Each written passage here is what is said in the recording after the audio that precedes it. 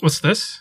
A new episode of Project 132? Well, not really. This week, we're joined with Neokage from podcasts just about everywhere. Thomas from, well, you don't really want to know where he's been. This week, we're talking about what happened with Project 132.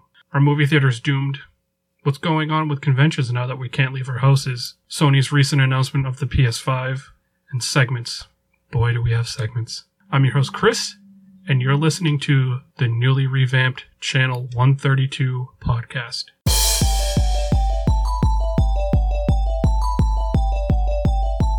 Hello and welcome to Channel 132 podcast. I'm your host, Chris, and yes, this is no longer Project 132 for the 2 or 3 people that were listening to us back in, I think our last episode was back in 2008 or so. We have revamped the show. Just a few kind of, housekeeping things. Gene has decided to move on and do his own thing. Yeah, things kind of didn't end too well with us, but that's between us, so not going to be talking about that. So I decided to revamp the show and rename it, and this is what we've come up with. So it's kind of an experiment as to the format of the show and the flow and everything, so we may not stick to it. We may stick to it, and we'll just see how it goes. But joining with me today on our first episode of Channel 132 is the, I don't know if we'd want to call him the parasite that we can't get rid of, but we have Thomas with us. Well, as one of the 2 or 3 people who were listening to you guys, I'd like to say, hi, how you doing? Doing good. And not sure it's okay to call your fans parasites, but whatever floats your boat. And we also have Neokage from various other anime podcasts on the internet. So yeah, I'd have to say I think this episode is a little 2000 and late. I know we started. Yeah. No. I was just gonna say, I think I'm officially becoming one of the most obscure co-hosts ever because I just kind of show up here and there on the sidelines of various podcasts with no real planning. They just kind of pop up. Yeah. Yeah. Lucky you! I'd kill for somebody to ask, "Hey, can you be on our podcast?" I know. I was looking back at our previous shows, and I think we started this back in I want to say 2014 or so. And I was like, did we really go back that far? Because we were so sporadic with doing it, and then it would be a year lapse, and we were like, oh yeah, we should probably do this again. And then we do a couple episodes, and then we would just drop it, and then come back, and then drop it, come back. But yeah, we're back now. I've taken the reins, and we're going at it, and we're seeing how it's going to go. So I guess I'll explain the format here before we get on to anything else. I've decided to invite people on to do segments for the show. So sort of like a TV show or TV channel, if you will, where people will submit pre-recorded segments to the show. We will then play them during the show, but we'll also have sort of live segments here where we'll talk about news and other stuff and basically just kind of go with the flow and see how it goes. With all that out of the way, how's everyone been doing, and what have you guys been up to? You first, Tom. Well, different things depending on what you want to talk about. Video games this year has actually been interesting as I've gotten away from being addicted to Destiny 2 since all the people who brought me on to Destiny 2 aren't playing anymore, and I was all by myself. So I've gotten to playing many different games, including Grand Theft Auto Online, Call of Duty. I just picked up Star Wars Battlefront 2. And of course I am making my way through Final Fantasy VII Remake, which I still have to start that game. Please start it so we can talk about it. And then as far as anime and all that stuff, it's on a day-to-day basis. Sometimes I feel like a Disney afternoon and turn on Disney Plus, watch Darkwing Duck, In Gargoyles, sometimes I feel like a etchy anime, and I turn on Funimation and watch High School DxD. So it's a day by day. I never got into Gargoyles, and I have Disney Plus now. I don't know. Should I give it a second chance? You have to. All right. It's by Greg Weisman, the director. He did the Spectacular Spider-Man series, which is the best animated Spider-Man series ever. He did the series Witch, which was on the ABC Family, like mid 2000s, which is a very underrated show. And he's also the showrunner for Young Justice. Okay. So, did they, out of curiosity, on Disney Plus, since they got Gargoyles, did they include the very special episode about gun violence when Broadway shoots the, I can't remember her name, female officer? Elijah. Yeah. And yes, actually, I was just going to bring that up. That the second thing was it's got one of the best gun PSA episodes of any animated show ever. And I mean that seriously. It's a really, really good episode. And it shows you, my God, we were spoiled in the goddamn 90s. Yeah. I heard that was kind of like lost media for a little while because a lot of people complained about it, so they took it off of the rotation. But no, it's there. Nice. You okay? So I'm not constantly talking.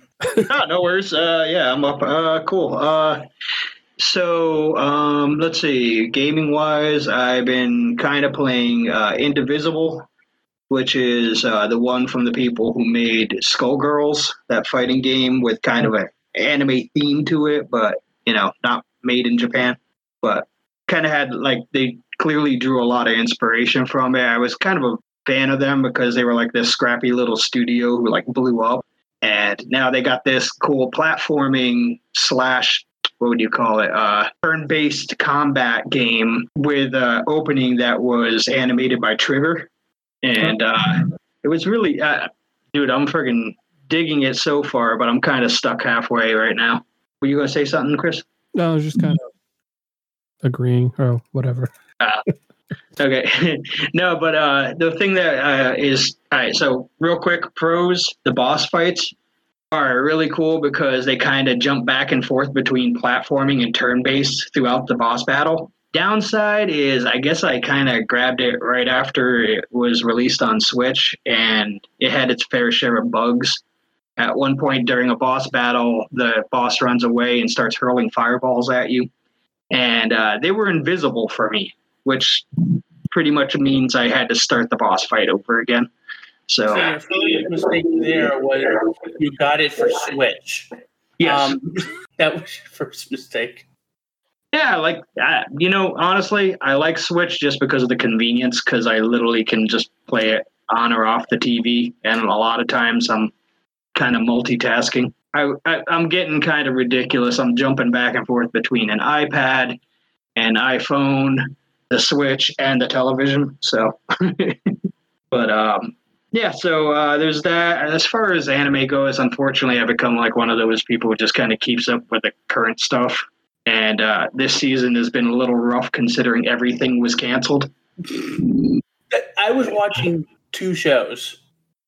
Food Wars Season 5 and Apache, which was the sort of way out wacky races type show. Yeah, I was watching those too. And both of them got canceled, and they're now coming back in July. It's those were the only two shows I was watching. Yeah, Food Wars, I heard from the grapevine, aka the manga readers, it gets really, really bad. But at first I was like, oh, that's disappointing. But then they keep building it up. I'm like, all right, no, this could be good. Maybe it'll get so bad it's great.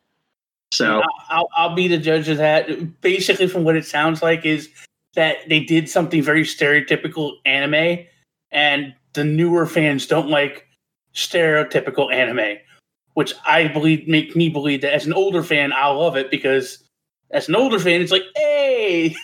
Yeah, the rumor, I guess, was that they were ready to wrap it up, and then what's it called? Shonen Jump. We're like, no, this is a cash cow. Keep putting it out. And they're like, all right, fine. And they made one so bad, they were like, okay, you're canceled. Well, I'm just going to say that apparently because it's the incest angle between the new bad guy that people didn't like. But again, I'll be the judge. I want to see the story. Actually, I got into Food Wars because the manga's artist I knew of. But I didn't know him by his artist name. I knew him by, let's just say, his Dojin name. Yeah, I was going to say, I know of this person's past, so I was like, oh, here we go. Well, I'm trying to say it in the most polite, PG way I can think of. Right. Since I have his Dojin work, shall we say. Yeah, Chris seen that drawer 10 years ago.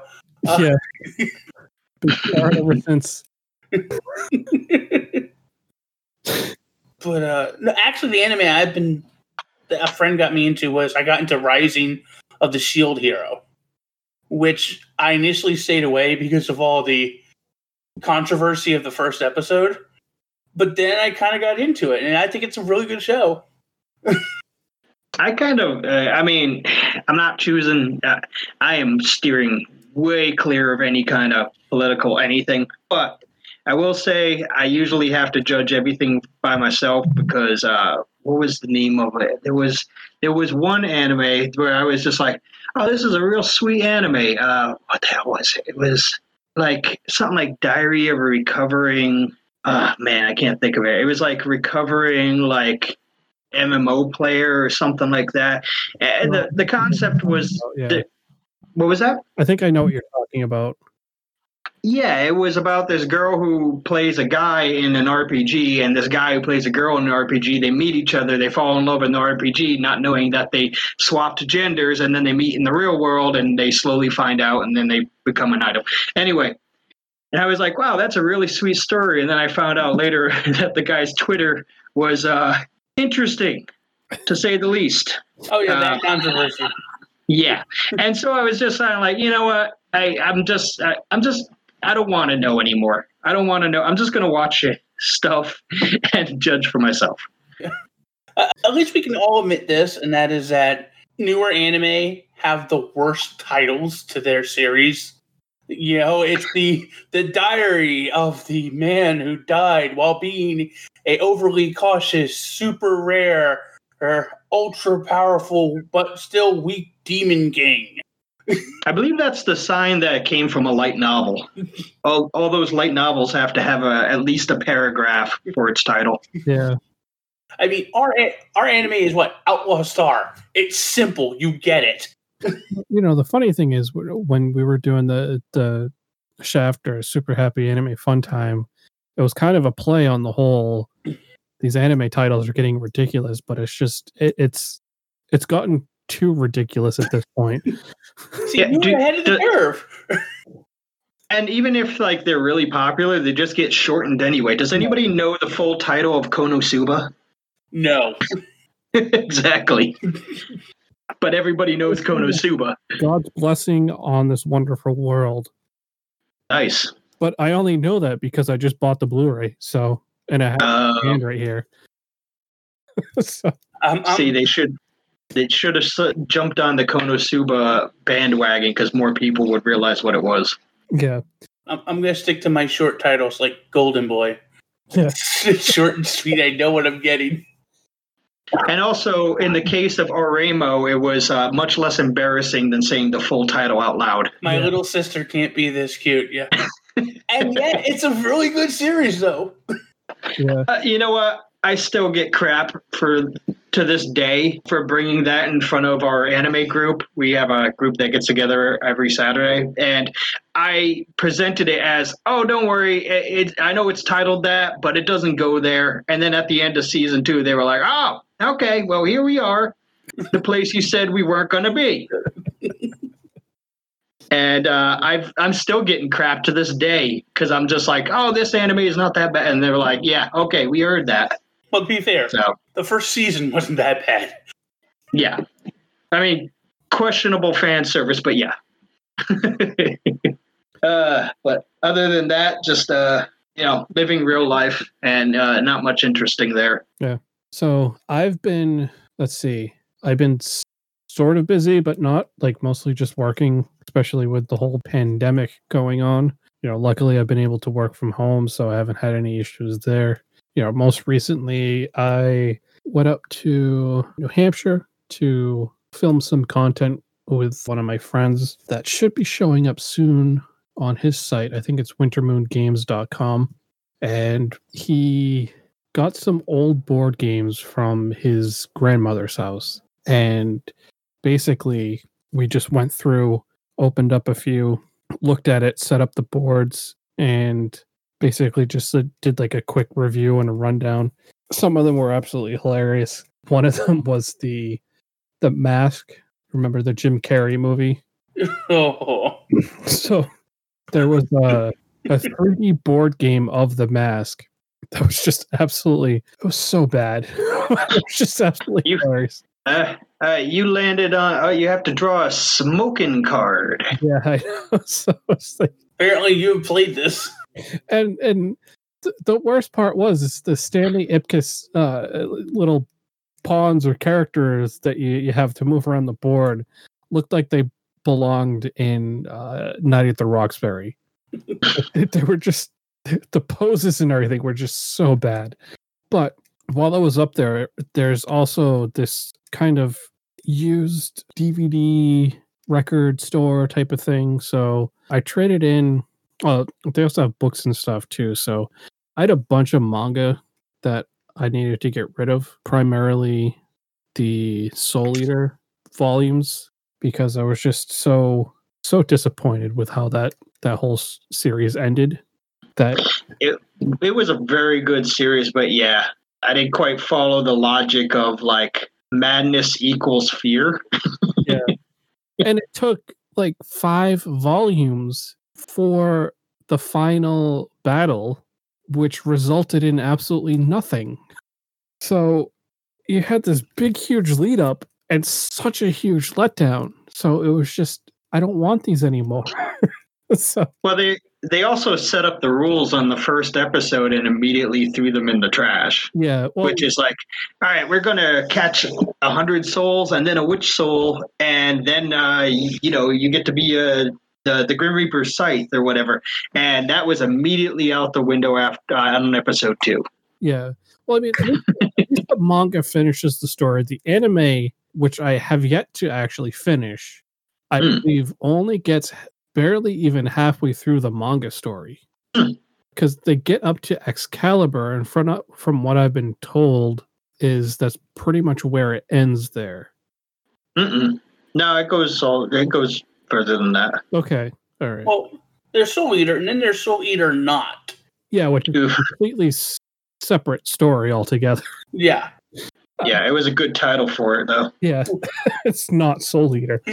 But what I did do, too, because I got quite a bit of money from the manga and the other stuff that I had traded in, was I ended up getting all of the Phase 3 Marvel movies. Because in Disney's infinite wisdom, they decided not to do a Phase 3 box set like they did with Phase 1 and 2. So, well, the unfortunate thing is, if you have Disney Plus, the only 3 movies you can't get that are part of the entire Marvel phases so far is Incredible Hulk, Spider-Man Homecoming, and Spider-Man Far From Home. Yeah. Yeah, the Spider-Mans, I think, is because Sony's handling the distribution of those. Don't remind me of that pain. Yeah. But I mean, it was like, that was the most aggravating thing, because I guess they teamed up with Amazon to release these really fantastic, very detailed box sets. And then they decided, we're going to team up with Best Buy and do a complete MCU box set. But then didn't really announce a release date for it. And they all sold out right away. And now they're like hundreds of dollars on eBay. So I also did pick up some anime too, both there and on Right Stuff, since they were having some sales and other things. Yeah, this is everything. So I ended up getting Promare, the new Studio Trigger feature film. Yeah, I still have to see that one. It looks really good. So I got... And totally not Kamina, who's the lead character. No, exactly. Well, I'm happy for them that they were finally able to do what they wanted to do with Gurren Lagann. Yeah. Yeah. I got Kami-sama dolls, which was a free $25 blind bag that I got from the promo code from the Anime Lockdown promotion that was on the Right Stuff panel that they did. Oh, okay. I vaguely remember, but I don't think I saw it. Yeah, during their panel, they had a promotion code that you got. Oh, I meant Kami-sama dolls. Yeah, I haven't seen it either, but it looks interesting. It's Sentai Filmworks released it, and it is Senji Kishi was the director for it. So I picked up Aquarion Logos, where the letters come to life. I mean, Aquarion is ridiculous enough, but now you have letters coming to life. It's like, okay. I figured I just picked that up just to complete the whole series there. And then I got Brave Witches, and I got Fully Cooley Progressive and Alternative, the Blu-ray box set. Tokyo Godfathers. There's a good one. Yeah. Mm-hmm. I was like surprised that I didn't have that in my collection yet. That is probably one of my, if not my favorite, one of my favorite anime Christmas movies. Yeah. As I said before, Konosuba. Mm-hmm. And just a really classic anime title, Kamen no Maid Guy. Oh, I remember that. Oh. He's got 18 senses. I actually used to watch that with my anime club. When I Florida. When I saw that Discotek released it on Blu-ray, I was like, I have to get that. I'll never forget his catchphrase, Q, Q, Q. Yeah. Sadly, no English dub, just Japanese with English subtitles. Oh, all you need is the Japanese. I was going to say, I hate to say it, but I mean, I kind of turned the corner a while ago. Every now and then, sure, but there was actually a point where, like on Railgun, they recently made it so for some reason I can only see it in English, and I just kind of stopped watching it until the Japanese was available again. Oh, really? Yeah, because I'm not really digging the English voices, especially it's like when you're 4 seasons in and you're used to a voice, all of a sudden they just drop like that on you. Forget it. Yeah. Oh, you think that's bad? Get 2 seasons in, and then they have to change the voice of the main protagonist because of legal reasons. Oh, jeez. Like they did with High School DxD. The first time I dealt with that was when I was watching Excel Saga. Oh, yeah. And yeah, Jessica Calvello had to jump out 4 episodes in because the doctor said it was going to destroy her voice. So I also was forced to buy a new computer chair because my current one has the bonded leather and it's just been flaking off like crazy. So I've been searching forever, and I ended up having to buy a Secret Labs quote-unquote gaming chair. So that was an expense I didn't really want to pay. And the best part is I had to pay now, and I'm not going to get it until probably about September. So that's even better. Well, actually, one thing... Sorry, go ahead. I said, you think that's bad? My mother actually recently purchased, because she's working from home, and she purchased a chair, and they were supposed to come on the 4th. Didn't show up. They were supposed to come on the 10th. Didn't show up. So it's just not showing up now. And they've had to give her a refund. So yeah, so hopefully it shows up. But I was just going to say, last 2 things I just remember I've been doing all the time. Watching a lot of Joe Bob Briggs on Shudder every Friday. Loving that. driving back, baby. Oh God, I am loving life. Me and my brother for the longest time, we thought that we were the only ones watching Joe Bob Briggs, like Monster Vision on TNT, and like he was like the celebrity to us, and we were like, yeah, we're the only ones who remember him. And then come to find out, everybody loved the guy. So now he's back. Oh yeah. No.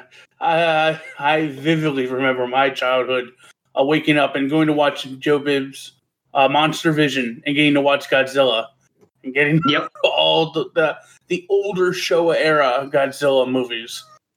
Introduced me to a whole range of zombie flicks I didn't know existed. Just Serpent in the Rainbow and all that stuff. So I'm loving life that's back. And also, I recently got my hands on a VHS player, and that's going to be fun because I have bins and bins of VHSs that were all bootlegs from a comic book shop from ages ago. Oh, half of them I haven't even been able to watch. A lot of out-of-print animes and some interesting, for instance, 1950s communism PSAs and things like that, or Christian hygiene, things like interesting things that people collected. So I'm looking forward to seeing what the hell I got. I did find MTV spots of Jay and Silent Bob when they were actually promoting Clerks. Oh, nice. So, you got to digitize all that stuff. I actually the one I got has a DVD recorder built into it. I bought it for $5 from a tag sale. So. Oh, wow. I would just like to say the name Christian Hygiene Videos there's something I don't want to touch with a 10-foot pole. But it's going to have like Goofus and Gallant, that kind of stuff. So yeah. Oh jeez. That's great. I feel like I was going to say something else too here, but I can't remember. So I think at that point, we're going to move on to our first segment here, and that's Thomas's, I think, top 5 YouTube channels to watch or something like that. Well, I'll just give a quick rundown because you'll hear me say it again in the video proper. But yeah, the segments you'll probably hear me do most on this show is I'm going to do simple countdowns of different things. And so for this first one, I thought with the pandemic, I thought I'd let people know of the top 5 YouTube channels that they maybe don't know of that they should probably be watching because they're very entertaining. The Evil Horde, new from the Masters of the Universe collection. All figures each sold separately. I can't get over Ovaltine. It's so delicious. Silly rabbit, tricks are for kids. Favorite holiday songs on the Solid Gold Christmas Special. Friday at 8 on Channel 2. There's only one tube. Sometimes grown-ups touch kids in ways they don't like. Hey there, Tom here with Tom's Top 5, a brand new segment where we count down the top 5 things of things, because, well, let's face it, if you've known me for the past 10 years, which if you have, God bless you, and may the Lord have mercy on your soul, let's be honest, I'm not really that creative, and this is honestly probably the least offensive thing I probably could have done for this show. But with that being said, I am still a crazy nut job that can make lists about anything, so expect the unexpected with these lists. Sometimes they will be simple lists, top 5 ships, top 5 weapons, top 5 anime, comic, blah blah blah, and then you have things like our first segment here, which, we've all been dealing with quarantine, ladies and gentlemen. In our own special ways. Some found video games, some found reading, some found bottles of alcohol to help them get through the quarantine. Me, I think, quite well because, I had a steady diet of YouTube channels to watch. And my God, the YouTube channels that I am subscribed to.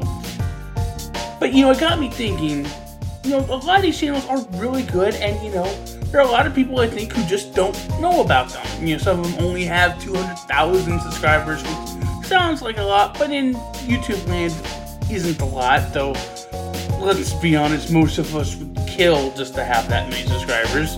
But still, these channels probably should have more people knowing about them because they do a lot of good work. So today I'm going to count down my top 5 channels that you should be watching during quarantine. Or in the case of it's now summer and quarantine's over, save them for, winter. When the second wave hits and we're quarantined for another 3 months with nothing to do. But that being said, here are the top 5 YouTube channels that you should be watching during the quarantine. Now, at number 5, one thing I think everybody loves is theme parks, and there are no shortage of theme park videos that you can find on YouTube, from theme park POV videos that do roller coasters and things like that, and other rides. You have theme park historians like the Funkland, which is a really great channel and really great series, and everything in between. And then there's, of course, theme park reviewers and comedians. One such is Theme Snark and Friends, featuring a gentleman who goes by the name of The Spaz. Spaz is a great reviewer. He really does a great job of blending comedy with sort of reviewing and history and biography. He does many different things while also reviewing theme parks. He also has a monster vlog and does Let's Plays. But the two big things that I would point out for people to watch are his top 25 Disneyland attractions. I would go with the most recent one, as that's the most recent list he's done. And also the Universal Studios Hollywood Retrospective, which goes through the history of Universal Studios Hollywood, starting with the Tram Tour, then going to the upper lot, and then going to the lower lot, and everything that has changed over the years at Universal Studios Hollywood. So again, if you're looking for something different involving theme parks, I think Theme Park Snark and Friends is a great, very funny channel that you should definitely check out. Now, moving on next, I'm going to cover something, we all love video games, and, in the past 10 years, there's been a re-rise in a way of arcades that, do free play and, things like barcades and retrocades and things like that. And the channel that I'm about to talk about is Free Play Arcade, which is the official YouTube channel of a company in the Dallas-Fort Worth area that basically has a bunch of different locations that do what are called free play, and there are barcades as well. So they have a bar and they serve food, and they have usually a big room filled with many different sort of classic and retro arcades from the 80s and 90s, even 2000s that you can play. And this is their official YouTube channel. I think this is a great introduction if you're looking into getting into YouTube videos about arcades, because they do many different things. They have arcade playthroughs, they have discussions about how to run an arcade. They have fighting game tournaments that they stream on Twitch as well. But one of my favorite things is they constantly go to different arcade auctions, and you can watch them bid on arcade machines that they ultimately fix up and then put into their arcades. So it's really a great introduction to the many different types of things that you might find on other arcade channels. And then you can branch from there. But again, these are the individuals who run the company are former lawyers, so you can learn all the different things that you need into running an arcade, from the legal aspect to it, to the technical aspect to it, and anything in between. And it's a really great channel to watch to see how they're changing up. And of course, if you're in the Dallas-Fort Worth area, you know, it allows you to keep up to date with what they're doing. Moving on to number 3, let's talk about animals. Everybody loves animals, right? And I know what you're saying. Tom, this is YouTube. You can throw a rock and hit 20,000 different animal channels. Why are we going to talk about animals? True, it's very, very true, but in this case, I want to talk about an animal channel that definitely should be watched that I don't know if many people know of. This is Chandler's Wildlife. Now, the said aforementioned Chandler is a young man in South Florida who works at the Everglades Outpost with alligators and different animals that they have there, and has his own snake room there that most of the time is where most of his videos take place, which features monitor lizards, small crocodiles, and caimans, and many venomous snakes, from rattlesnakes to mangrove snakes, pit vipers, bush vipers, venomous snakes from all across the world, including 2 massive king cobras. It's just a really good animal channel because he's just got such an infectious charisma about him that just makes him entertaining to watch. It's amazing how well he can handle the snakes, and he has a little crocodile that he's raising since birth called Izzy that is just so tamed and docile. It's amazing to see him work with Izzy and work with his other snakes, and he makes it look easy. It isn't. I think a really good channel. It's very entertaining. Going through his history, seeing him work, going to other small zoos to help out there with like their massive alligators and things like that. It's just a really fun, engaging channel that is just a joy to watch. And that's all because Chandler is an absolutely engaging and entertaining guy. On to number 2. Well, it wouldn't be a countdown about YouTube channels if I didn't talk about a YouTube channel that was basically nothing but mostly Let's Plays. But this one's interesting, and one of the ones that I've had the hardest to try to figure out how to describe. Because at number 2, I have Air Force Proud 95. Air Force Proud 95 does really one game, Flight Simulator X for Steam. He will either be the pilot of a plane that he is flying or air traffic controller bringing planes into an airport in the game. The reason why this is entertaining, basically, he is, as a commercial pilot himself, plays it semi-serious and uses actual terminology, which is really funny when you have kids and young men who are just there to fly a plane and have no idea what he's saying. And of course, there are also people who do know what he's saying and have fun with it, and it's just the insanity of, it's not so much the gameplay as much as it is the audio commentary that you hear going on. It's so hard to describe. It's literally something I have to say you have to go watch for yourself. In particular, I would suggest going and watching one of his best of the year videos, particularly 2019, 2018, or 2017, where it's just a big clip show. It's just, I've never laughed harder in my life than while watching these videos, because some of the stuff that has been said on these videos and that has taken place is absolutely hilarious. You wouldn't think it'd be so funny, but it is. So Air Force Proud 95, I cannot suggest checking out his videos enough. And at number 1, I'm talking about 3D Bot Maker YouTube channel, which features diecast sports racing. Obviously, I'm talking about like Hot Wheel cars and Matchbox cars. And yes, it is exactly what it sounds. They're racing Matchbox and Hot Wheel cars down a custom-made track. But the reason it's so good is several things. One, the track itself. 3D Bot Maker started out by making custom tracks using a 3D printer. And as such, over the years, he's made the track that he films on more and more amazing. It's basically this giant hill, but the model work is absolutely amazing. From little figures, little benches, that, like, if you love looking at sort of the type of great model work that you might find on a train set, the really good ones that have like the massive trains displays, it's that type of quality. So the model work is just amazing.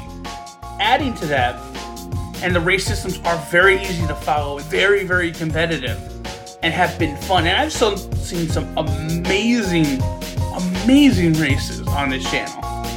And the last thing that adds to all of that is the commentary. There's actually commentary from 3D Bot Maker himself and his partner 2D, who commentate on the races, and they are just absolutely hilarious. They bring the right blend of sort of comedy along with sort of really good sportscasting and talking about what is happening in the race. which again, they make it sound like the racers are there when again it's toy cars, and it's you let the dominoes fall as they may. You just let them go down the track, and whatever happens, happens. But they put stories behind it that are really fun and entertaining, and that's what makes it so fun to watch. So you have great commentary, along with tracks that allow for great races of these toy cars and magnificent model work. 3D Bot Maker's YouTube channel featuring 164 diecast toy car racing, you have to check out. So that's my list. That's my top 5. Let me know what you think in the comments. So until next time, peace. All right. Well, that was Thomas's top 5 to entertain you during our top 5 YouTube channels to watch to entertain you during the pandemic. And like I said in the video, if you've been forced to go to work now, don't worry. Just keep them on standby, because in another couple of months, when the second wave hits, you're going to be we're quarantined again. You'll have them. I have a couple to watch. These are kind of channels that I pretty much watch every day, or at least whenever they upload a video. One of them is a daily vlogger called Sick Cooper, SICCOOPER. He owns a retro video game store called Double Jump Videos up in Vancouver, Washington. And basically it's just kind of his daily vlog of running the store and the stuff he gets in, the stuff he's selling. And I don't know, it's simple yet entertaining. And then there's also another channel, and the name is escaping me right now.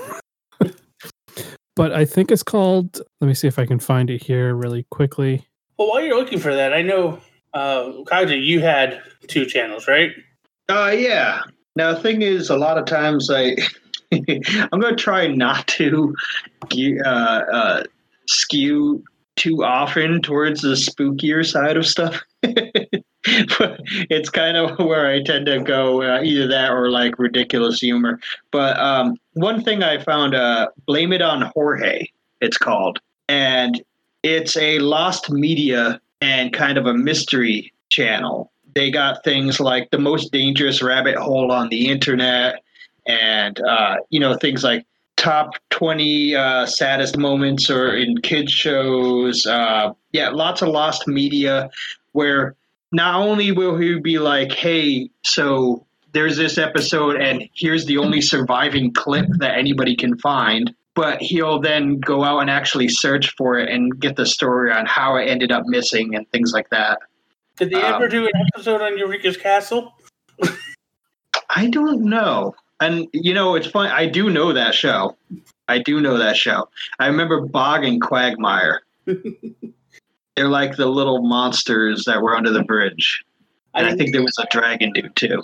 I say that because not many people do remember that show. And just like you want to see something really strange, be a worker at McDonald's, and when it starts being lunchtime and you start singing Picnic Time, and all your coworkers have no clue on God's green earth what you're singing. The other one I have is Atrocity Guide. I believe it's called. Hold on, let me just double check that one. It's not as horrible sounding. It's not as horrible as it sounds. So they do once again more mysteries on online and stuff, and like these history, like say sometimes you'll find something kind of weird online, like a meme or something kind of bizarre. But if it has to do with the internet and something kind of bizarre and obscure, they dig up the entire story in its entirety and then present it as like almost like a mini documentary, usually lasting around anywhere from like 15 to like 30 minutes. Like The Fall of Phoenix Jones. That's like the most recent one they did, who was, I don't know if you heard about him. He was the real life superhero who was going around. I've never heard of him. No, he was a dude who was like literally like a superhero. He was like walking around with mace and a superhero costume and patrolling his neighborhood and whatnot. Okay. Yeah, I think I know who you're talking about. Yeah, so that's definitely another one to check out. I did find the other channel. It's called I Like to Make Stuff. He posts or uploads a video every Thursday, and it's basically just kind of random projects that he does. Sometimes they are sponsored. Like he did a Mortal Kombat 11 arcade cabinet once, but it's really kind of just him making stuff to either improve his workshop, which can then help other people improve it, like building benches or storage containers into the benches, or just doing simple room renovations, or not necessarily renovations, but little kind of updates to spruce up a space, basically. And it's just kind of he's very entertaining, and yeah, so I watch his stuff whenever he posts a video, and it's just kind of nice to sit there and relax and watch him work. So yeah. But that's the thing. It's like, and that's why I did this list. It's like, I think everybody has YouTube channels that they find interesting, that they think people should check out. So G.I. Joe will return after these messages. Follow, attack! Your Dragon Blaster can't stop the most powerful robot in the universe. The what? The slime pit. Look! I've never seen anything like that before. Autobots, this is our new city, Metroplex. It can transform into a battle station and then transform again into the gigantic Metroplex himself. Have a Coke and a smile. All right, so now we're moving into the news. This week, we haven't had too much stuff going on. A lot of it is revolving around the current situation that we're in with the whole pandemic going on. And yeah, all of that stuff. So I guess one of the biggest things that I saw this past week here is that AMC has, I don't want to say big complaining, but basically had announced or released a statement saying that they have substantial doubt that they can remain in business due to the fact that they've been closed since March and April and have had really zero revenue come in at that point. This statement was released on June 3rd, and then the following week, they released a statement on June 9th, which was the Tuesday, saying that they're reopening all their theaters in July. So it's basically, I guess, they took a hard look at everything and was basically... So there's two things both these articles. One, they doubtful they can remain in business because of the pandemic. No, the pandemic. It has nothing to do with that. Over the past 10 years, Well, you and every other movie theater. True. So they were saying that they were seeing some pretty big spikes in business prior to March. So they were doing pretty good compared to previous years. And then March hit and killed them. But still, for any business, though, not having any income for 2 months is just not good at all. Well, that's true. But it's also that people need to understand that stocks aren't necessarily what you're making now. It's the expectation that you're selling of what you're going to make. And part of how they were able to sell the expectation is, I saw this meme actually the other day. Somebody said, I can't wait for movie theaters to open so I can pay $72 for a box of popcorn and a soda. Yeah. I mean, I highly doubt that a theater chain as big as AMC would shut down for no revenue for 2 months. I mean, I could see, and then you also had the whole thing of AMC banning Universal Studios movies because they released Trolls to video on demand, which I believe it was more along the lines of like they were going like, "Oh, we made money. I think we're going to keep doing this after the theaters open." Yeah, and then Universal Universal was saying it's like this was just kind of a thing that we needed to do to make money. Not that this is what we're going to do in the future. We're still planning on releasing movies to the theaters once everything reopens. But yeah, I mean, it sucks for everyone right now. But we'll see how much AMC keeps that promise to not show Universal when Fast and the Furious 236 comes out. Yeah, I know. Yeah, because How about we make drive-ins the big thing again? yeah, it's starting to come back. There's a local restaurant here in Massachusetts that just got permits to put a outdoor movie screen in their parking lot. Now Nice. that was the thing I heard was really doing well because of this was drive-through, like the 5 that are still left in the country, but drive-in movie theaters. Yeah, so I actually have one about maybe 20, 30 minutes from my house. And unfortunately, because all the theaters are shut down, they are extremely limited. Like all they have is that new Disney Pixar one that came out. I can't think of the name. Onward. Yeah. Yeah.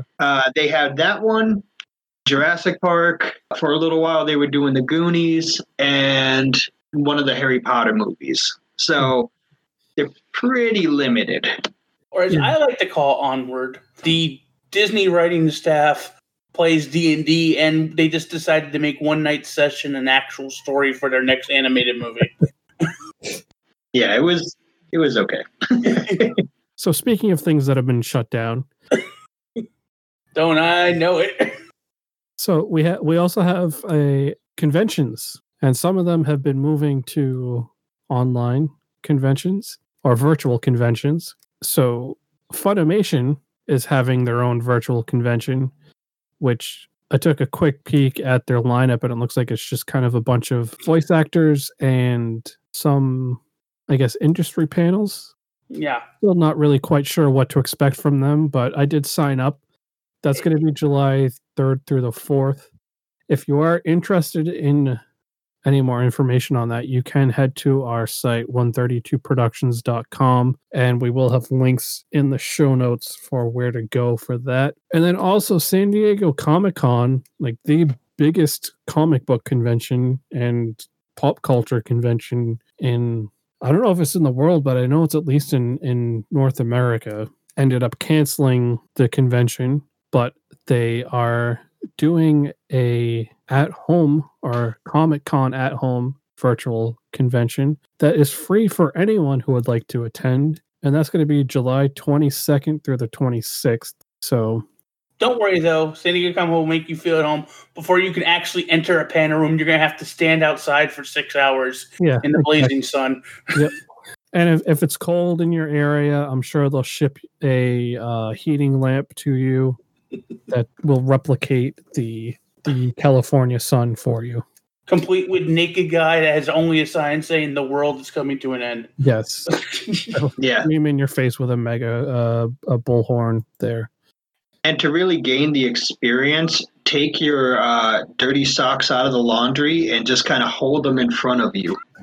So you can get the whiff of the guy in front of you the whole time. Exactly. Now, I will say this about Comic-Con. Since we're probably expecting a lot of movie announcements, I have one that I want to happen, and I'm looking directly at you, Paramount. Give us the trailer for Godzilla vs. Kong. Yeah. Bleep and bleep. This movie's now been delayed, postponed like 2 or 3 times. Just give us the trailer so we have something to sink our teeth into. Please, for the love of God. Yeah. Have they figured out how to handle the enormous size difference between the two? Well, that's why we want to see a trailer. Yeah. It's like, Kong climbed a building. Godzilla was picking his teeth with one. So. Yeah. Is that they did recreate the tree scene from the original Godzilla vs. Kong. So, since you were speaking about movies, there's one topic too that I didn't put in the notes, but it's the Marvel Phase 4 movies that have been all screwed up over this delay. So, Black Widow, which was supposed to have been released last month, which has now been moved to November 6th, and the Eternals, which was supposed to be in that spot, is now on February 12th of 2021. Which is then pushed. Shang-Chi, The Legend of the Ten Rings, is now May 7th of 2021. And then, so it's then pushed Spider-Man Far From Home sequel, which is then pushed Doctor Strange, which is then pushed Thor, which is then pushed Black Panther, which is then pushed Captain Marvel 2, and then there's an untitled Marvel movie which is slated for October 7th of 2022. The other problem, too, that they're facing is that with Spider-Man, because it's not really a Disney Marvel property, it's really Sony, and Sony is wanting to do their own non-MCU cinematic universe that I guess sort of ties in with this Spider-Man Far From Home sequel. It's going to cause some issues here because it's then going to delay Sony's timetable because you have, was it Morpheus? Or Morpheus or something. With, Morpheus, which I believe is supposed to come out this fall. Yeah, with Jared Leto, who turns himself into some sort of vampire type of thing. Well, Morpheus was a in-between type character, allies, but sometimes villain. That was it Morbius? Yeah. Morbius. Yes, Morbius. Oh, okay. I was gonna say, I was like, who the hell is Morpheus? Well, he's confusing the Spider-Man villain with the God of Dreams. Or the guy who offered a red and blue pill. Yeah. But he has vampire-like powers, but he's not a vampire, which is really having me hope for this big crossover where it's going to be Venom, Morbius, Spider-Man, and Blade. Yeah. So, but and then also there's the whole Disney Plus shows as well that are going to be pushing all of those shows because those all tie in with the Phase 4 movies, at least some part. So everything's all screwed up. We're just going to have a very packed 2021 and 2022. That's basically. And by the way, as far as Sony, so don't forget the Amy Pascal effect, because never underestimate Amy Pascal wanting to insert herself and completely ruin the movie. Yeah. So with all of that, we're going to move into our second spot with Neo Kage interviewing, I can't remember his name. John Paul, who was the person who put on the online virtual informative conference call, whatever you want to call it, anime lockdown. We never, I mean, like I specifically asked if this title has been locked down yet. Remote convention, virtual convention, teleconference convention. I don't think we have established like a permanent title yet. Yeah. So, all right. So here we go. Thundercats will be back after these messages. A little bit of magic happens when you give my child its first kiss on the nose. Baby ponies have very bright eyes. In our next episode of G.I. Joe, Duke finds an unexpected ally in the shadows of the arena of sport. You're just tired because you didn't have a good breakfast like I did. Is this the end of Gargon's loyal friend? Watch the next episode of Sectors by Coleco. I'm sitting with John Paul, the creator of Anime Lockdown. What up? A con in quarantine. Now, first and foremost, just to get my vocabulary correct, would you call this a remote convention or a virtual convention? What were you referring to it as when talking about it? That's a good question. I usually just said an online anime convention.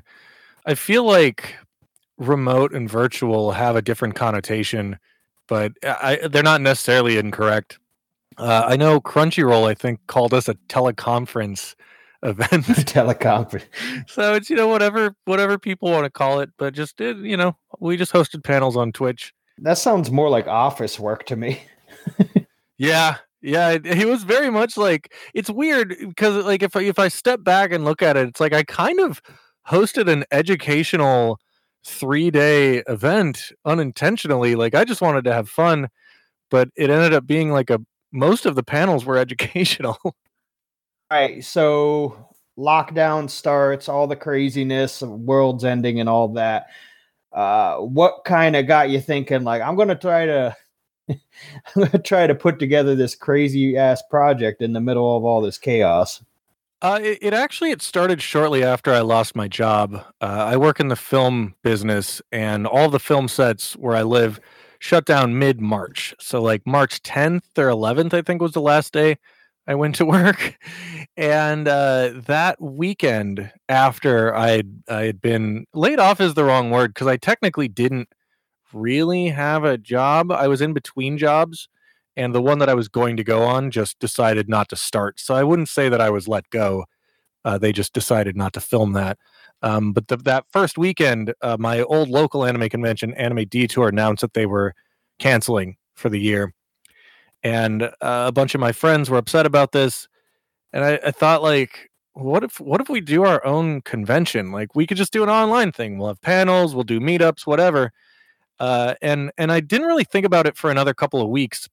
But then the weekend where Detour would have happened came by, and these same people were lamenting the fact that the convention had canceled. And that's when I thought about it again, like, no, let's do this. Let's do an online anime convention. And then I made the Anime Lockdown Twitter, and it just kind of evolved from that point on. It took a while to gain traction. I think we had like 20 followers for the first 2 or 3 weeks, and then once we announced all of our guests, that's when it really blew up. Speaking of which, did you like do this solo, or did you like? I know you said you got 20 people. Were they like motivation, or was anybody like pitching in? Somebody like almost like a partnership or anything? For the beginning, it was just me, because we put this together in about 27 days, I think, just under a month. And so the first maybe 2 weeks was me, and then people started asking about helping with moderation. The biggest help would have been Tony, Tone Dog. He joined and he organized the entire vendor hall. But the followers on Twitter were just random. I just started a Twitter account, was just following people left and right, hoping people would follow back. They weren't necessarily people I know. Many of them were.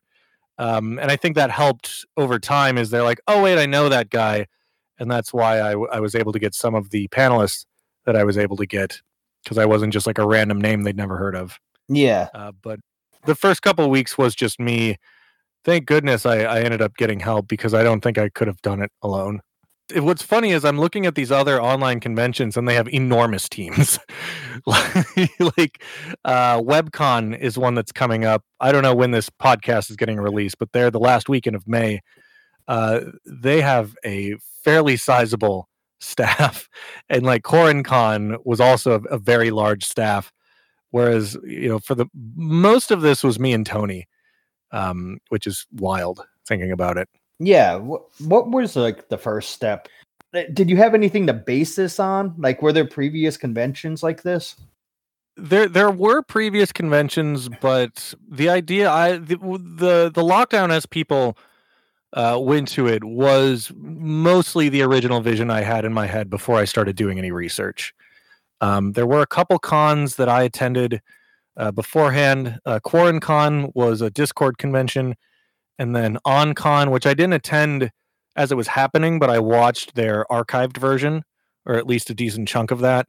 That was a YouTube convention with some ancillary things. I think they used like a watch party app to do anime viewings, and I think they may have had like gaming stuff on Discord. A lot of it was I had that idea, is like, we could just host panels on Twitch. It's easy. It's just like doing a podcast. It's just somebody else is running the show. And I based a lot of it on my workflow from doing radio. And then the big burst, I guess, would have been when people asked if we were going to have a vendor hall, and then Tony joined, and then we got all the vendors coming in. Because originally I was just going to do panels on Twitch. And then when the guests started getting involved, and then, of course, the industry panels were kind of the big, I guess, blips on the radar in terms of like big evolutions. But really, if you take those things out, the event went down kind of the way I had always planned it to. Yeah, just with the addition of the vendors. I didn't really take part in the vendor thing. When I went there, I pretty much only experienced the Twitch side of things. And yeah, I figured some people would. I wasn't even really sure exactly how the whole vendor thing went down. Was this just a separate website in particular where like people could like shop for almost like Artist Alley things, or? Yes-ish. So we had a Discord channel that we opened up. I think it was like 3 days before the convention. and every vendor had their own channel where they could showcase their merchandise, and they would have links to purchase. I'm not sure all of the details. I didn't handle any of the vendor side. I just oversaw as Tony did it.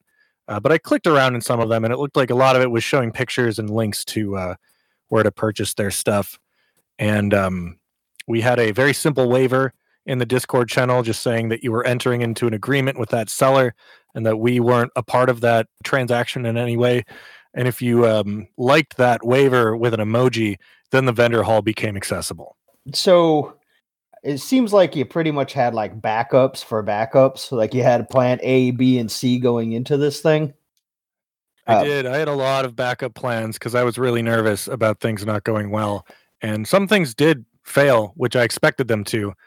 And we were able to calmly pivot, thankfully. And a lot of that just comes from my background in production and doing live broadcasts, is that always expect that something could go wrong and don't panic when it goes wrong, because, you know, you have to have a plan, and that's what the backup plan is for. So like we lost our Facebook stream before the event even started. I was like, well, we knew this could happen. Fortunately, we have YouTube and we have Twitch. And then the YouTube got kicked at the end of the first day. And I was like, well, we still have Twitch.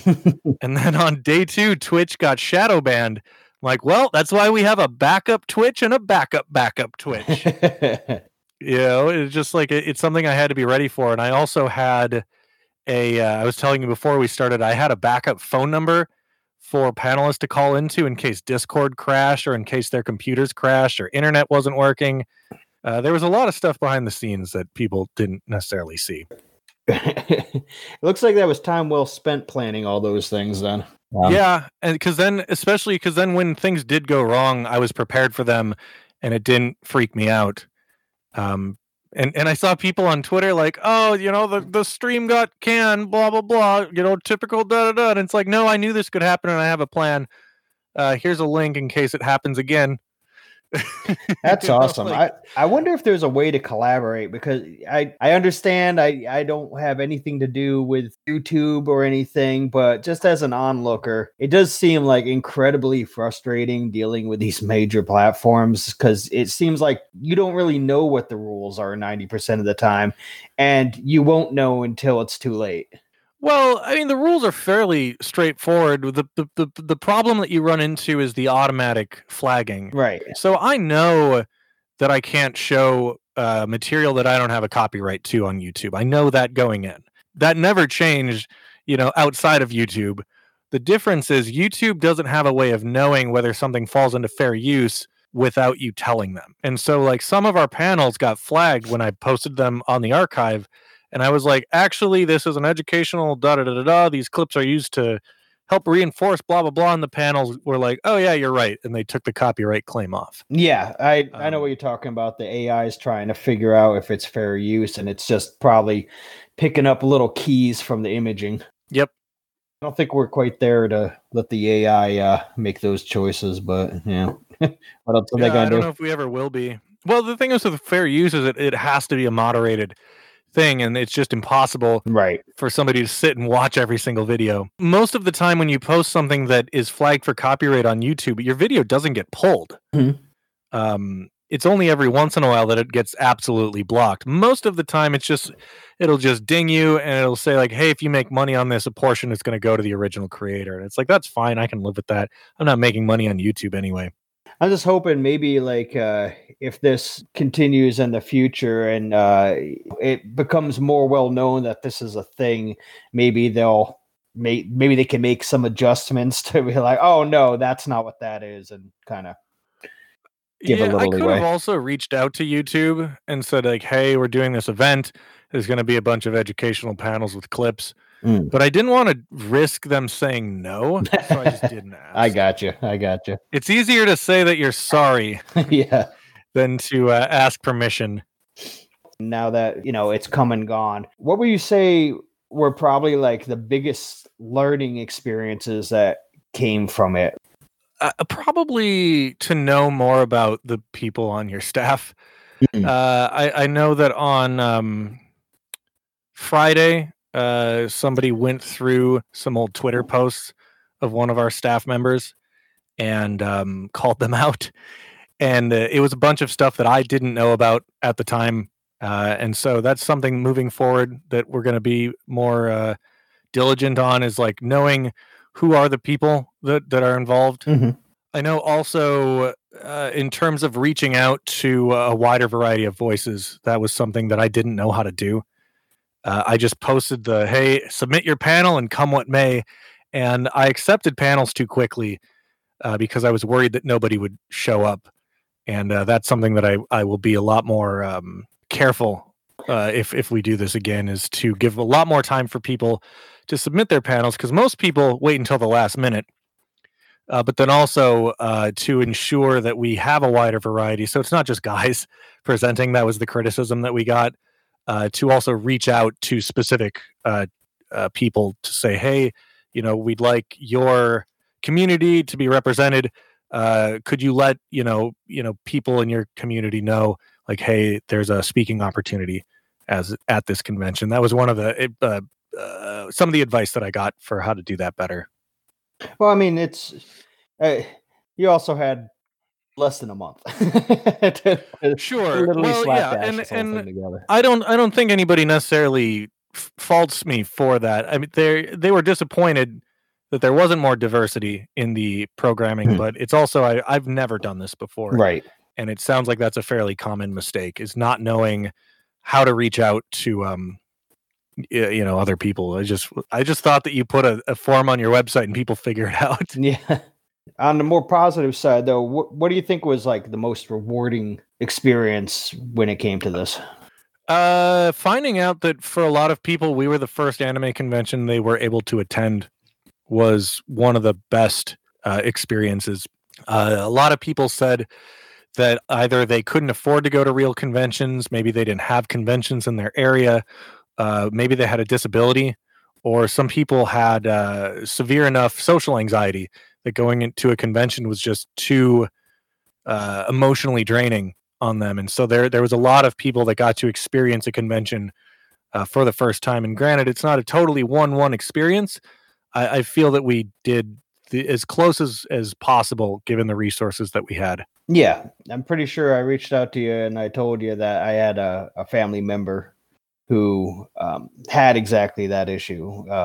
Very big anime fan for years, and unfortunately has a bit of a anxiety issue and can't really attend. Attempted before and just didn't work out. And I really felt bad because he couldn't experience that part of the whole culture and the hype and all that. And it was pretty cool to actually have him engaged in that kind of thing and seeing what I get to experience at panels and whatnot. Yeah, that was definitely a high point for me. Being able to offer a platform for the vendors and the DJ to make some money when their source of income was taken away from them, from everything being canceled, that was really cool. Personally, my greedy answer would be getting to talk to Kyle and Veronica. That was really special for me. I'm a big fan of both of them. Being able to show industry panels to people that would otherwise never be able to go to an industry panel because of the long waits in line, that was really cool. We had over 400 people watching the Right Stuff panel and over 800 people watching the Discotheque panel. And like me personally, I've never been able to get into those panels before because you have to wait for like an hour or so beforehand. And people got to experience the hype of unique anime announcements in a panel setting. Which is really cool. That's the first time I've been in that situation as well. So that was really exciting for me. Yeah, I mean, that finally brings me to my last question.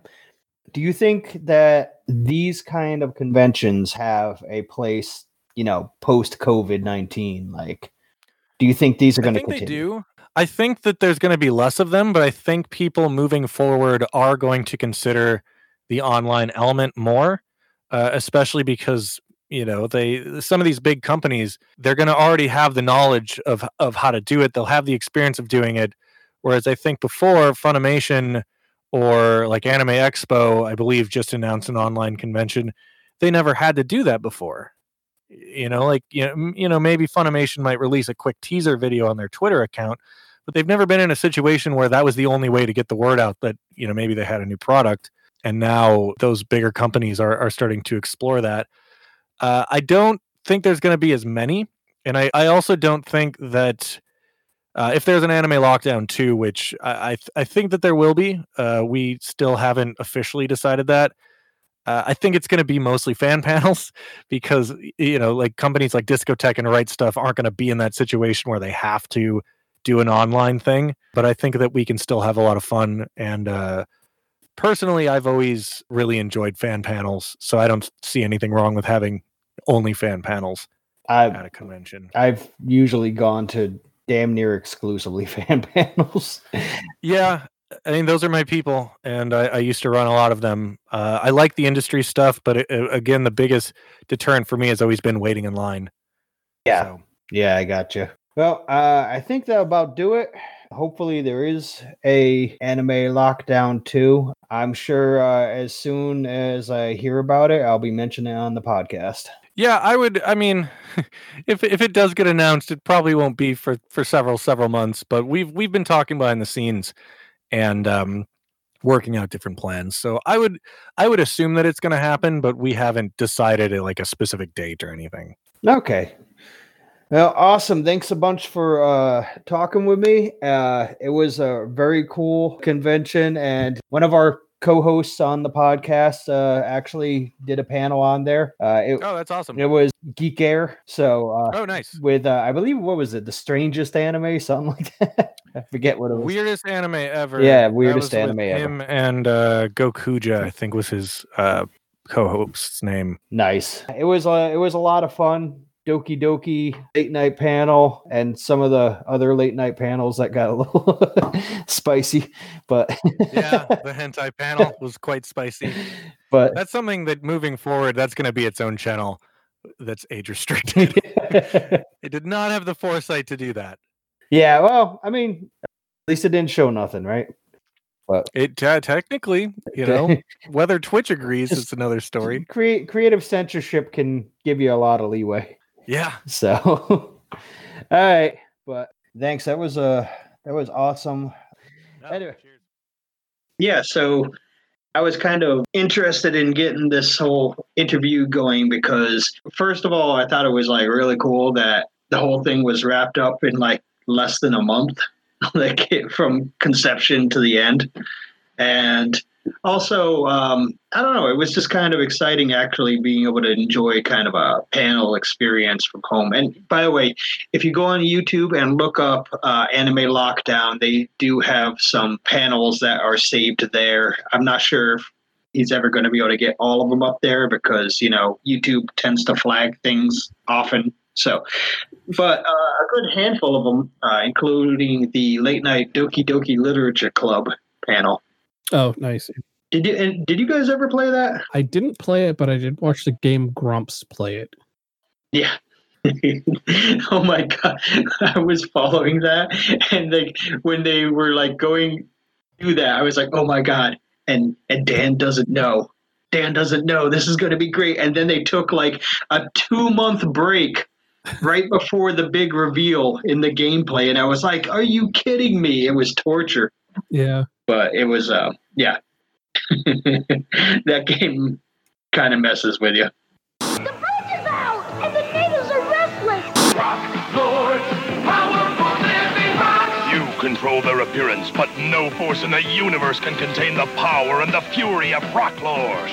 Introducing Serpentor, the ultimate Cobra Emperor. Looks like someone didn't have a good breakfast like I did. A Cheerios breakfast. Introducing Sweet Sea and Sea Star.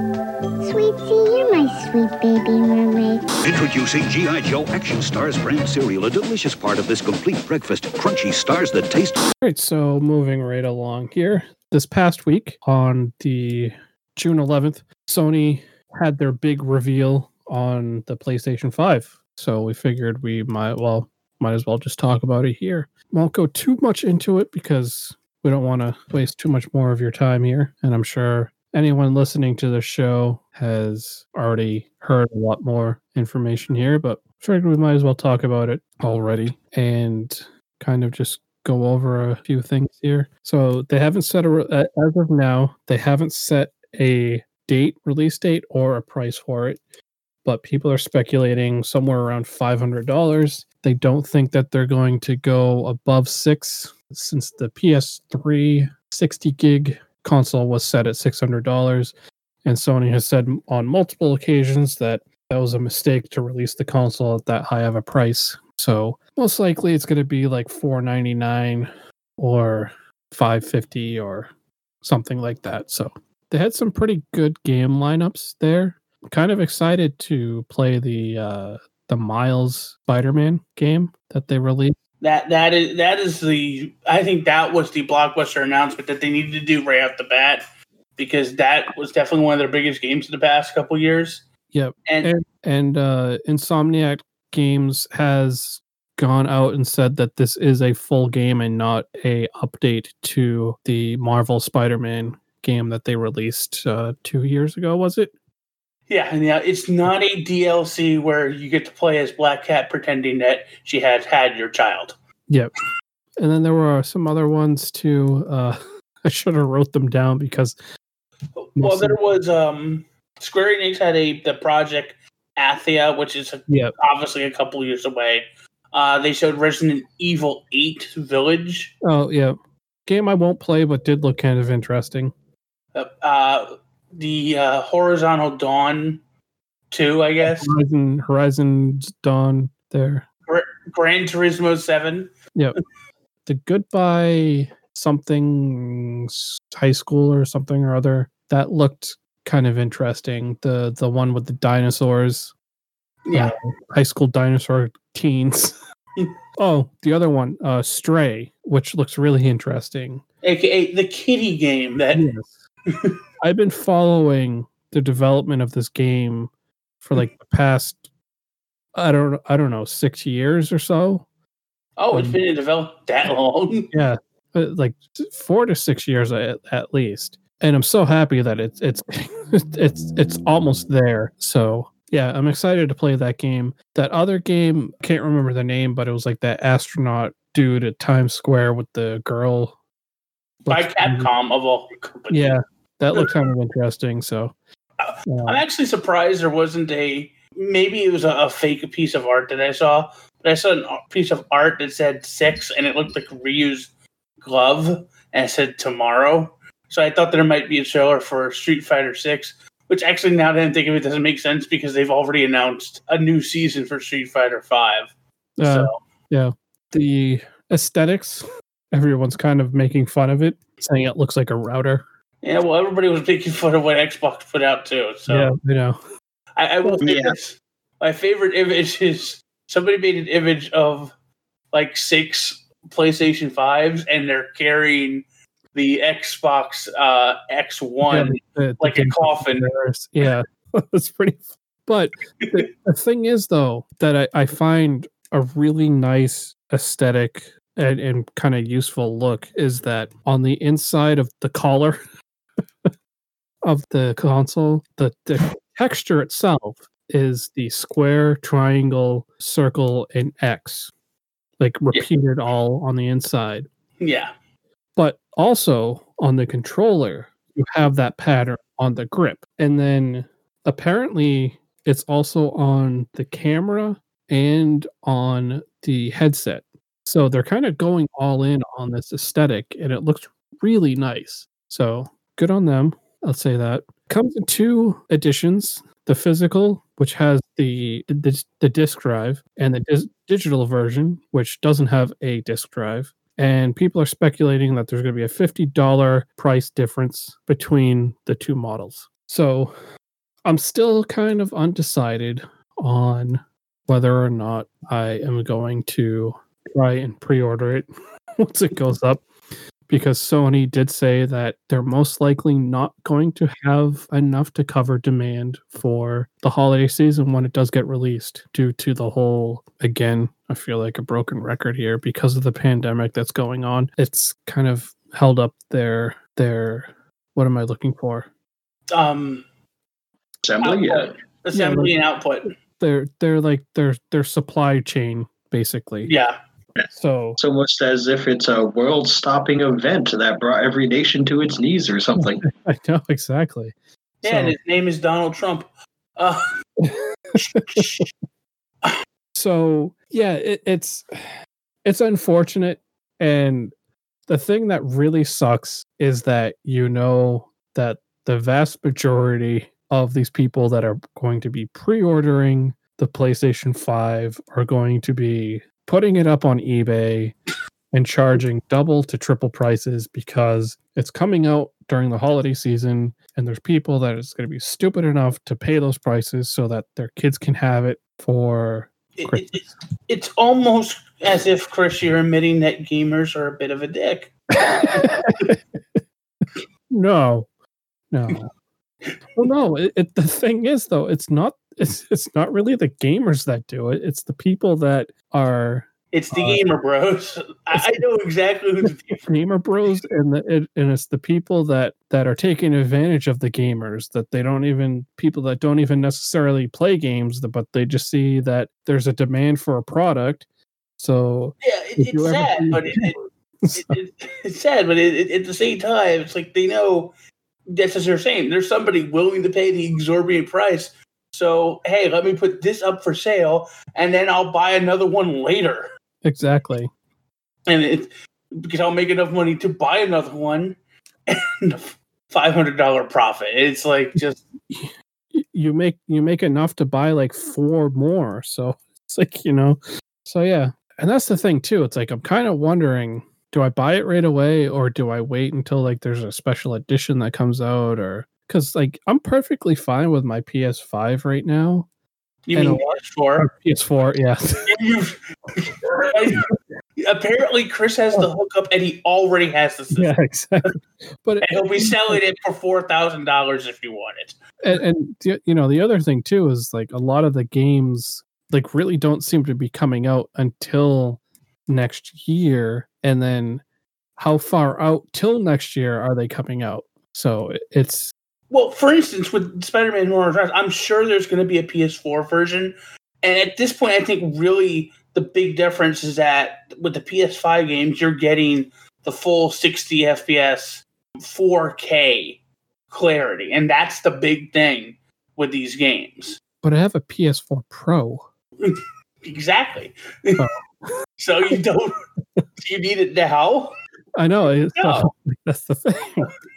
So, I mean, like, really, it does all come down to the games, really. Yeah. Because, yeah, it's nice to have Grand Theft Auto 5, which is a game that came out, like almost 10 years ago at this point? I think it was 7 years ago they came out with it. Yeah, that's fantastic that you get Grand Theft Auto 5 online and all that stuff, but... Which is really shocking, because I was hearing from... You get Grand Theft Auto 5 Extended, which has like new content and everything. It's like, that's fantastic, but it's like, I still have a back catalog of all my PS4 games. Gee, it's great. I can play it on the PS5 where I can see the grifters coming at me in 4K before they blow up my truck and cost me my $200,000.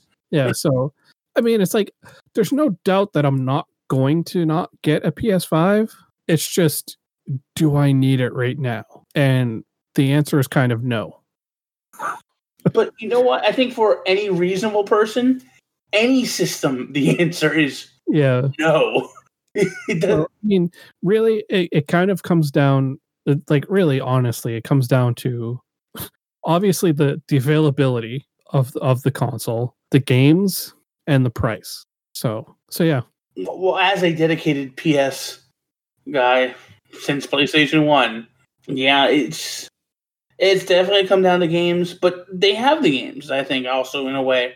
It's just that they're going to be available on PS4. So, again, Spider-Man Miles Morales being one of them. No, the big thing is when they reveal Final Fantasy VII Remake Chapter 2. Yeah. That's when they reveal that, that's when everybody say, okay, that's it. Time to get the PS5. Well, I mean, when they released the PlayStation 5 Final Fantasy VII edition, then yeah, sure.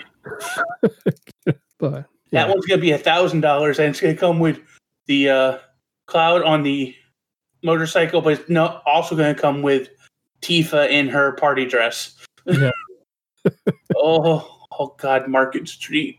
I don't want to spoil anything, but literally the Market Street chapter of Final Fantasy VII Remake is the best single chapter of any video game in the past 10 years.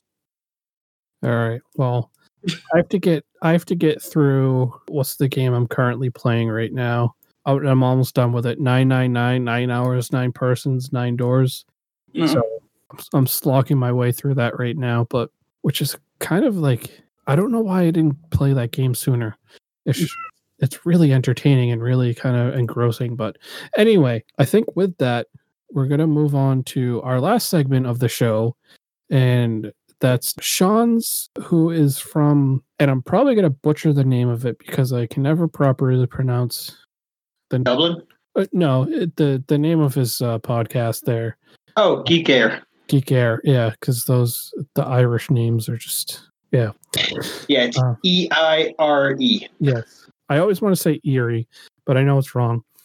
But anyway, Sean's on the street review of Zombieland. Cobra got a new hydro sled, and that's real dangerous with G.I. Joe.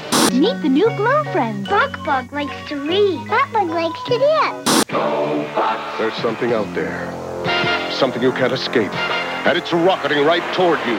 Hey, B, no way a little dude like you is gonna change my ways. It's time you were tempted with a taste of nuts and honey.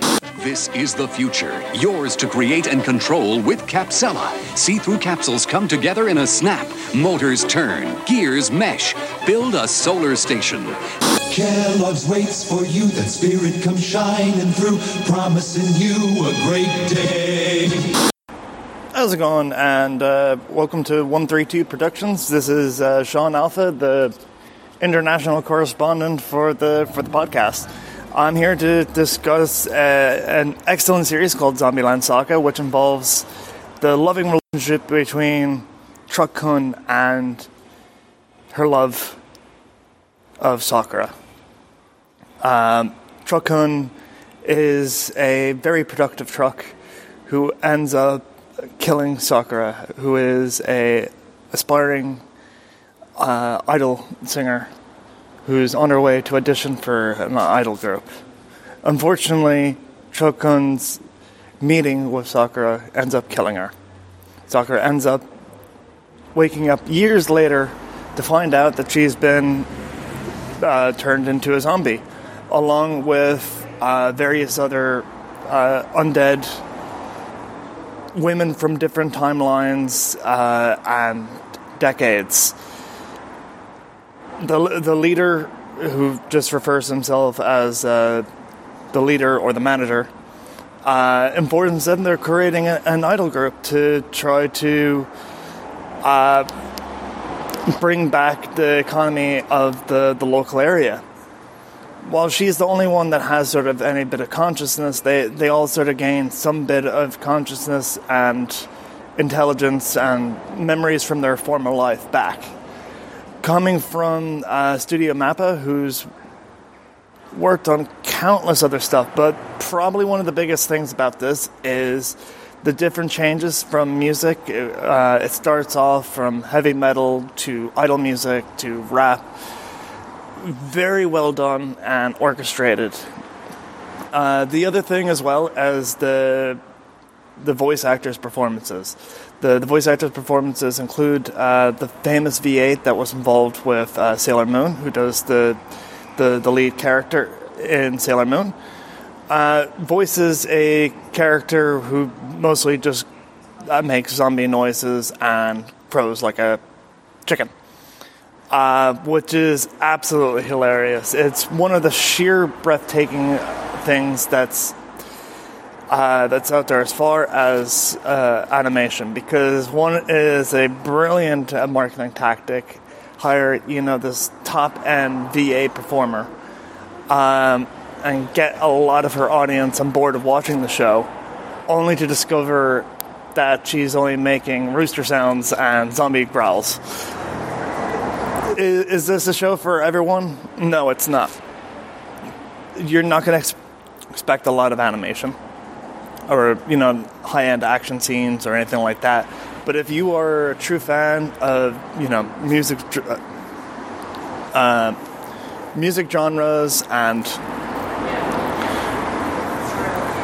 sort of excellent comedic moments, one of my favorite scenes within the show has to be when they're being asked to do a commercial for a chicken place.